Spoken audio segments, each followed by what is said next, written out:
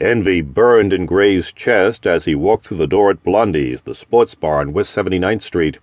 His three buddies had it all, great jobs and great wives, while at 30 years old, Gray was still working night and day, saving every penny and sleeping alone, most nights. Tonight he faced the challenge of listening to them brag without letting the smile slip off his face. The bar was beginning to get noisy with baseball games on 3 TVs and rowdy laughter. Gray wondered when it'd be his turn for happiness.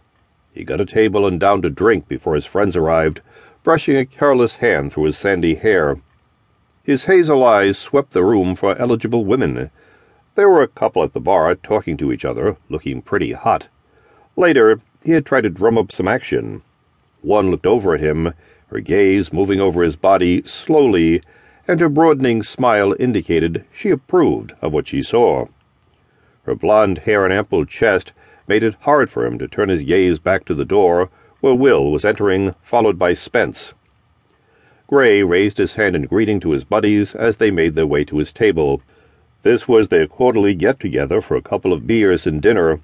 Though they were 8 years out of college, when they were together it was like old times hanging at the fraternity. Practically inseparable in college, they called themselves the Four Horsemen. When Bobby arrived, they motioned to the waitress for another pitcher of beer. After placing their food orders, the horsemen settled back in their chairs. Gray opened the conversation. "So, how's married life treating you guys?" "Thinking about tying the knot, Gray?" Bobby asked. "That would be news," Will put in before taking a swig of beer. Yeah. Gray Andrews, tired of screwing different women every night, sets the date," Spence said, making quotation marks in the air with his hands. "I'll drink to that," Will said, raising his mug in a mock toast. "He'll drink to anything," Bobby piped up. "So, who is she?" Spence asked, narrowing his eyes and gazing at Gray. "No one. There's no one," Gray said, his shirt collar feeling suddenly tight. He reached up and unbuttoned his shirt, then took a deep breath. Sure. You don't have to tell us, but we'll find out eventually," Will said. "Come on, guys, I'm serious," Gray continued. "So, you've stopped working 60-hour weeks and sleeping with whatever you could pick up at a bar?" Bobby asked. "Maybe."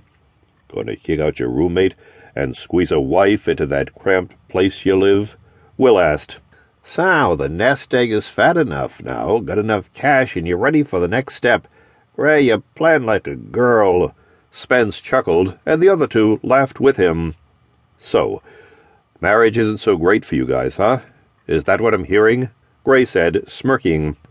Gray, the only unmarried one, wanted to hear how married life was treating his friends. Although he wasn't in love or even dating one woman exclusively, he was thinking about taking the plunge himself. Time to start looking for Ms. Right. Spence was right. Gray was a planner. Will took a gulp of his beer before he turned to Gray. "Your crazy job giving you time off to get married?" Gray had spent the past 8 years working 60-hour weeks to achieve success. His job at an investment firm kept him busy watching his clients' money and his own.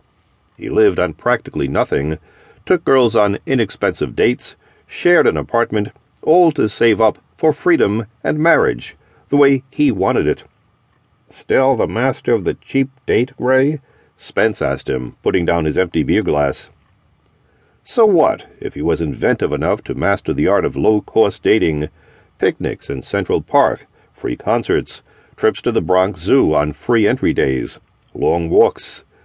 The women he escorted didn't mind that dates with him were unusual instead of costly. Gray wooed his women on as few dollars as possible, saving every cent, and it was paying off as he watched his money grow, multiplying at a rapid rate. "I'm still careful with my money, Spence. How's your marriage, by the way?" Gray asked, lounging back in his chair. Gray was on a mission, gathering data, information, formulating his plan for wedded bliss. After 2 pitchers, tongues started to loosen up. "My wife is a pain in the ass, with her decorator and her cook. The living room is white, can't wear shoes there, can't put my feet up on the coffee table, and food, tiny portions, salads."